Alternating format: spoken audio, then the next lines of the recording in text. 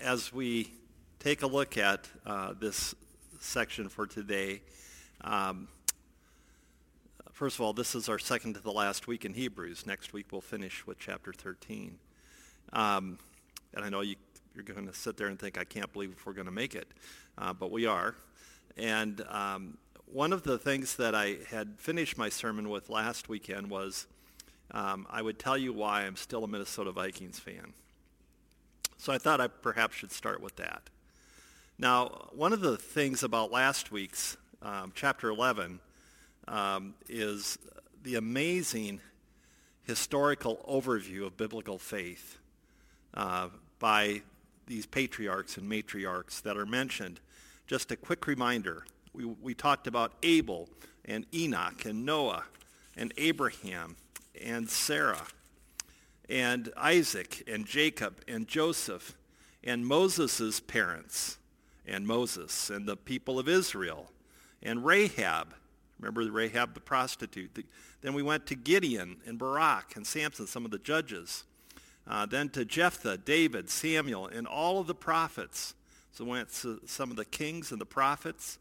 And when you continue then, it talked about some of the more current saints that had suffered and died. And the preacher is most likely referring to people like Peter and Paul that were killed martyred for their faith. And then if you remember, I talked about the frieze around the cylindrical sanctuary, the first church that I served in, West Central Minnesota. And this verse from today was inscribed around that. And then underneath that verse were all these names of the saints that you see in this section of Hebrews. They also added more saints, and they added some contemporary saints. And then they also had two spots at the end, and one spot was for you to speak of someone whom you remember who has gone to the church triumphant. And then the last spot was for you to place your name. So every All Saints Sunday, we preached on that piece of art that worked around the sanctuary. Therefore, since we are surrounded by so great a cloud of witnesses, let us lay aside every sin and every weight that clings so closely, and let us run with perseverance the race that is set before us, looking to Jesus, the pioneer and the perfecter of our faith. Every year we recited that verse. And one of the things that I have learned over the years is that those biblical saints and those more current saints and some of the saints of my family and now some of the people who have been alongside me throughout my adult life, that these people have taught me a lot about having faith, maintaining faith, holding on to faith, even in the midst of challenging times. And so what I have discovered is that I can take that perspective and also look at it to some earthly aspects of my life. I've been a Minnesota Vikings fan since I was a small child. That's when they started the team, 1961. I was barely a toddler. And I remember that, the first quarterback that I remember of the Vikings was Fran Tarkington, Scramblin' Fran. And they went to 5 Super Bowls. They lost every one of them. And but we always had hope that they would go to another one and that they would win. And so I think I've just kind of transferred that same kind of faith and hope to the Vikings. Not that I don't get frustrated, not that I don't want to give up on them too, but what I know is that my hope continues to sustain me. And that's what the preacher of the book of Hebrews is trying to convey to his audience, this congregation, this house church that he is preaching to. When I maintain an act of faith in Jesus, my hope actually increases. When I am actively praying, when I am actively serving, when I am actively discipling people, when I'm preaching and teaching, when I'm doing the things that I love to do, and it shouldn't be just for preachers, it should be for everybody. But when I'm doing the things that I'm called to do, that I love to do, some that I don't love to do, when I keep that focus on Jesus and on having faith, I always end up with hope. When I get down, I go out and I serve, and I receive hope. And so as Christians, I think that the same thing holds true for us. And so faithfulness that I have learned has helped me to have hope, even in the Minnesota Vikings. And if I can have hope in the Vikings, we can all certainly have hope in Jesus. This week we are included in that hope. Therefore, since we are surrounded, you and me, since we are surrounded by so great a cloud of witnesses, who is your spiritual family? I know many of you, and I know your families, but who is your spiritual family? I just popped out my contact. Excuse me a minute. I've just lost it. All right. We'll go without it. So I wanted to tell you, because that might be kind of like a trick question for some people. How would you know who your spiritual family is? So let me demonstrate by telling you who my spiritual family is. My spiritual family includes some of those biblical heroes of the faith that we read about in chapter 11. My spiritual family also includes some more current saints. And I would put one of them, Martin Luther. And then there's even more contemporary saints that are included in my spiritual family. And the most contemporary might be like my grandmother, my father's mother, my paternal grandmother, who loved me and taught me about Jesus when I was a small child. My father is, even though he too has gone to the Church Triumphant, my father is one who was a big part of my spiritual family and still is from the lessons that he has taught me. And then my wife is a part of my spiritual family. The friends that we were with this week are a part of my spiritual family. Our children and our grandchildren are a part of our spiritual family. And also those brothers and sisters in Christ that I am discipling are a part of my spiritual family. And so we should all have a spiritual family. We should all know who is a part of that family. And so what I encourage you to do is to go home today and make a list. Or if you're at home, you can do it right now. Make a list of who would you see as spiritual mentors, who has influenced your life, and who has helped you to maintain that faith which brings you hope. Think about who would be in your spiritual family. And then the next question is, are you discipling anyone? Are you teaching anyone in that spiritual family, the Christian faith? I've kind of, made funny jokes about this, but it's really, I think, quite true that, we as Lutherans, we used to see the church grow. And how did it grow? Through marriages and children and baptisms, right? And so each generation that came through would have another family, and then they would come to church and have their children baptized, and the church would continue to grow.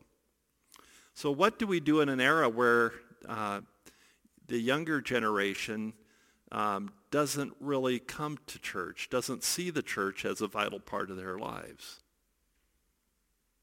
Then we need to go to them. We need to be the church where they are at.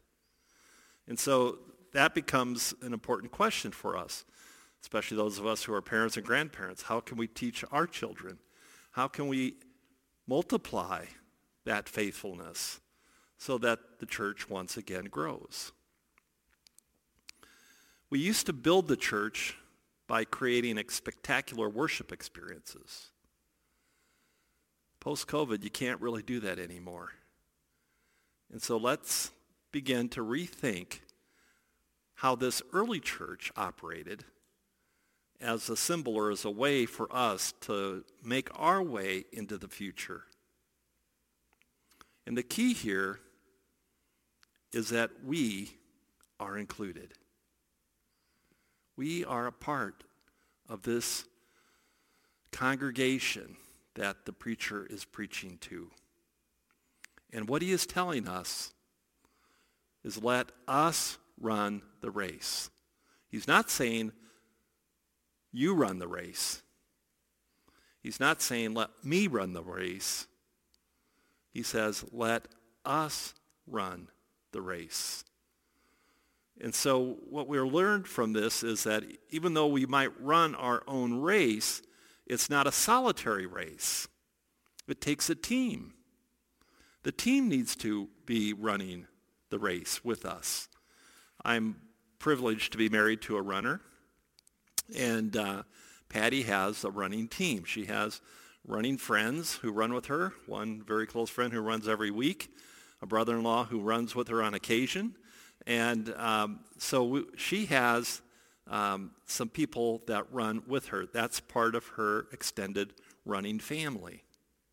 And then she also has her immediate family who supports her and encourages her. I like to tell her that I'm her number one cheerleader. And so you'll see me with the pom-poms at the race. And but also the shoe store clerk is a part of that team because you want to get just the right fit on the shoe. So you need to be able to communicate and have some relationship with the store so that you're making sure that you keep getting those good shoes. And then sometimes at a race, they'll actually have like a big community pasta feed the night before. You might say it's the last meal before the race. And so there's a wider community that's a part of this racing community as well. So when he says, let us run the race, we're running individual races, but we're not running alone. We need one another to be able to run the race.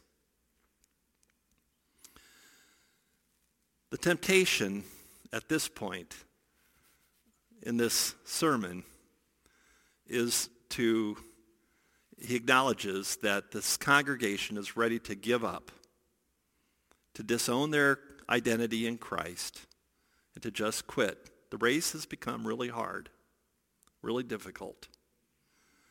And I know it can seem like it's an easy thing, but it's not. It takes a lot of hard work to run the race. So what the coach is telling us, what Jesus is telling us, is that he can see things that we can't see as runners. And what he wants us to know is that we are running towards the kingdom of God. Remember, the kingdom of God is in heaven, but we also pray for that kingdom to come to us here on earth as well. So we are running towards the kingdom of heaven. And the race needs to be run. If you and I are up next, if we're not going to run, the church is going to continue to dwindle. So no matter what kind of shape we're in, and I'm in terrible shape, but no matter what kind of shape we're in, we need to start running. So the race is about keeping focus then.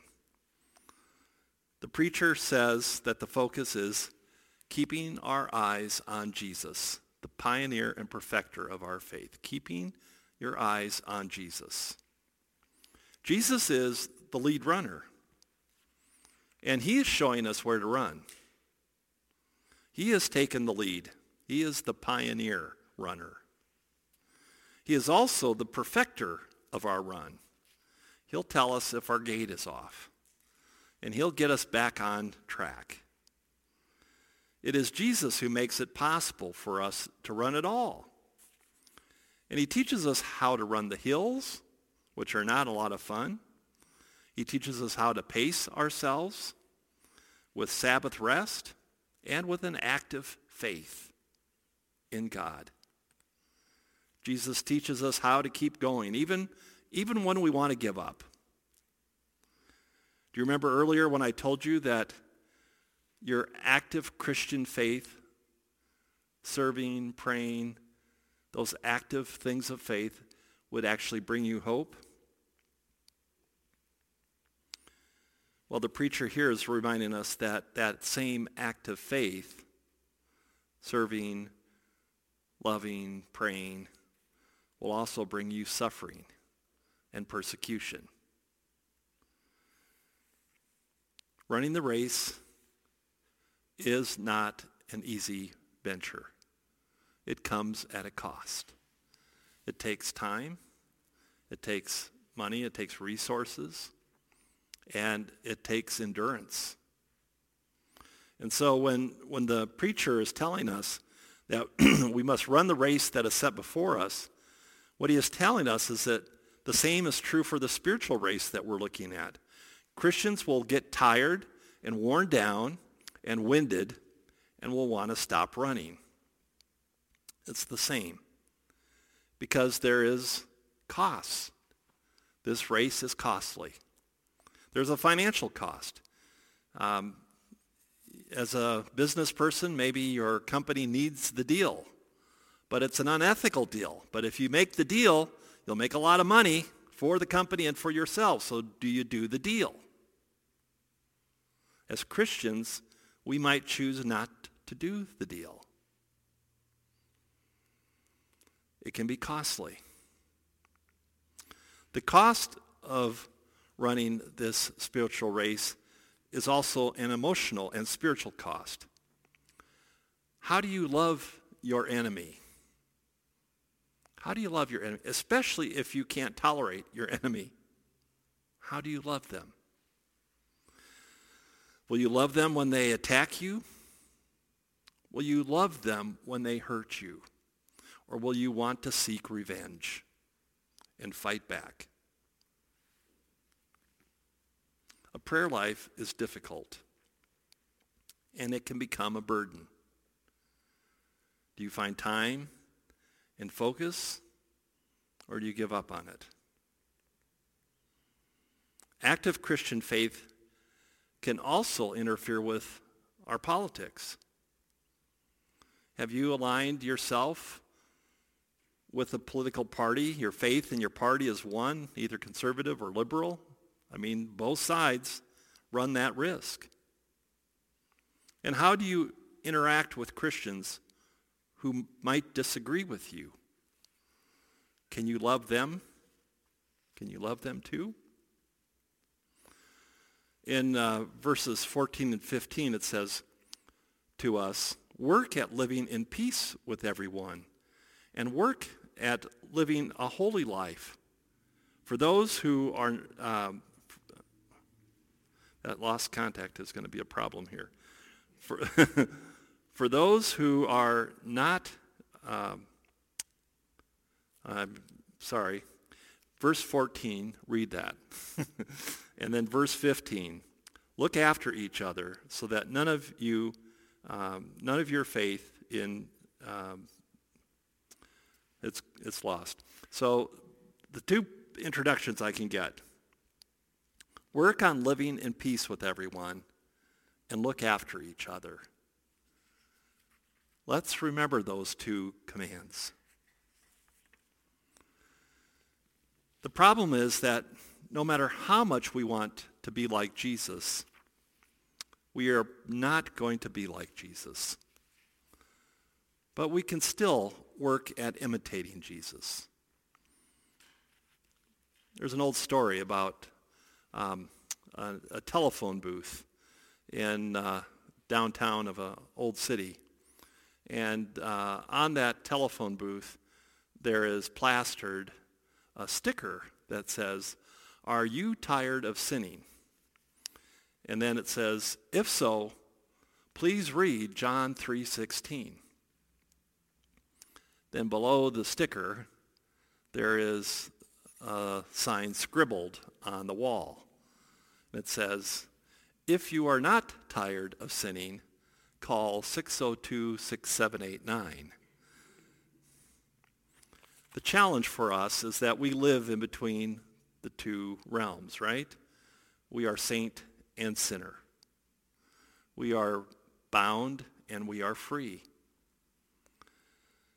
We are not like Jesus, and some days we run the race, and then some days we don't. And yet we are called to imitate him. A reminder from the early part of our reading here this morning. And let us run the race with endurance, the race that God has set before us. We do this by keeping our eyes on Jesus, the champion who initiates and perfects our faith. Because of the joy waiting for him, he endured the cross, disregarding its shame. Now he is seated at the place of honor beside God's throne. Think of all the hostility he endured from sinful people. Then you won't become weary and give up. Think of Jesus and all that he has endured. Jesus has run the race. He is teaching us how to run and encouraging us to keep running. This past week, actually it was Friday, we made a trek to this highlight of a national park. It was called Clingman's Dome. And it's one of the highest points on the Blue Ridge Trail, the high point in the Smoky Mountains. And if you climb all the way up to Clingman's Dome, it's about a mile climb from the parking area. You get to see a 360-degree view of the whole valley around that mountain peak. And the rangers has told people that you can see, on a good day, you can see 7 different states all around Clingman's Dome on that 360-degree view. The problem is getting up there because it's like a 10 to 12-degree grade. It is a hike. It is a climb. And I know that there was times when I was climbing that hike that I wanted to stop, and thankfully there's some benches so I could stop and rest. But my coach kept me going, and she kept encouraging me and kept my eyes focused on the goal. The goal was to get up to Clingman's Dome. And so that's what Jesus is trying to do for us in this Christian race. So what the preacher is saying is, you can make it. Not only can you make it, but we can make it together. And in verses 12 and 13, he highlights how we can do that together. So take a new grip with your tired hands and strengthen your weak knees. Mark out a straight path for your feet to run. So that those who are weak and lame will not fail, but become strong. So I use that image as, let's limp to the finish line together. I mean, that's how I got up to Clingman's Dome. Let's limp to that finish line together. Let's huff and puff to the finish line together. We can do this. We are the church. We are brothers and sisters in Christ. The preacher then tells us a story about 2 mountains. One could call it a tale of 2 mountains. Mount Sinai points to the Old Covenant, where fear reigns and we come as perpetual, unclean sinners. On Mount Sinai, there is blood of fear and violence and vengeance and tragedy. We never receive resolution or true forgiveness for our sins, because this is the old covenant. But on Mount Zion, it is different. Jesus has brought us to Mount Zion, which has a new covenant.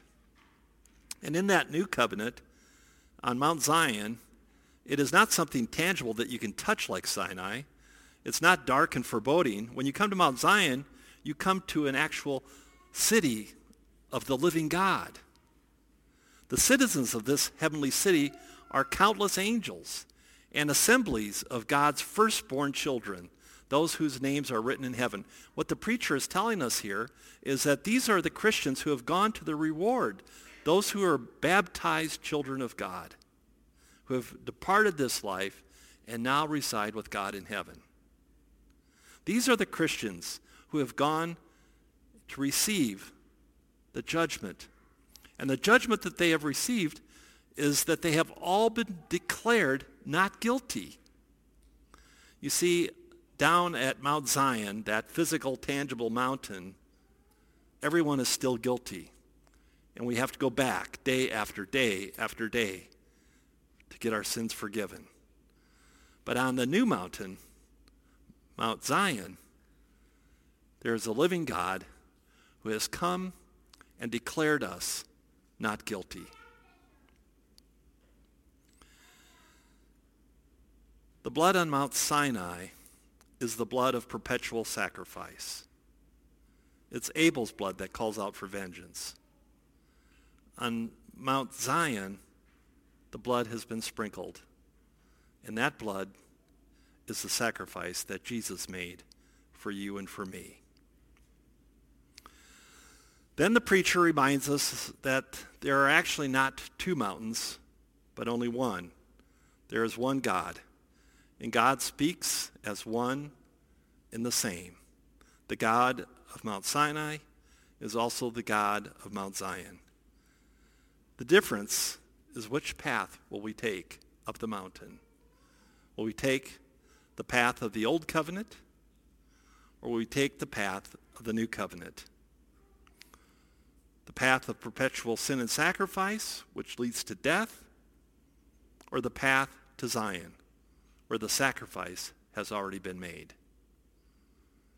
The mountain shakes, and there is the heat of the devouring fire, but you have nothing to fear, nothing to be afraid of, because Jesus has gone before us. For we will see God on Mount Zion, in that heavenly city. So let's keep running the race that is set before us. Remember your spiritual family. Don't quit now. We're almost there. Amen.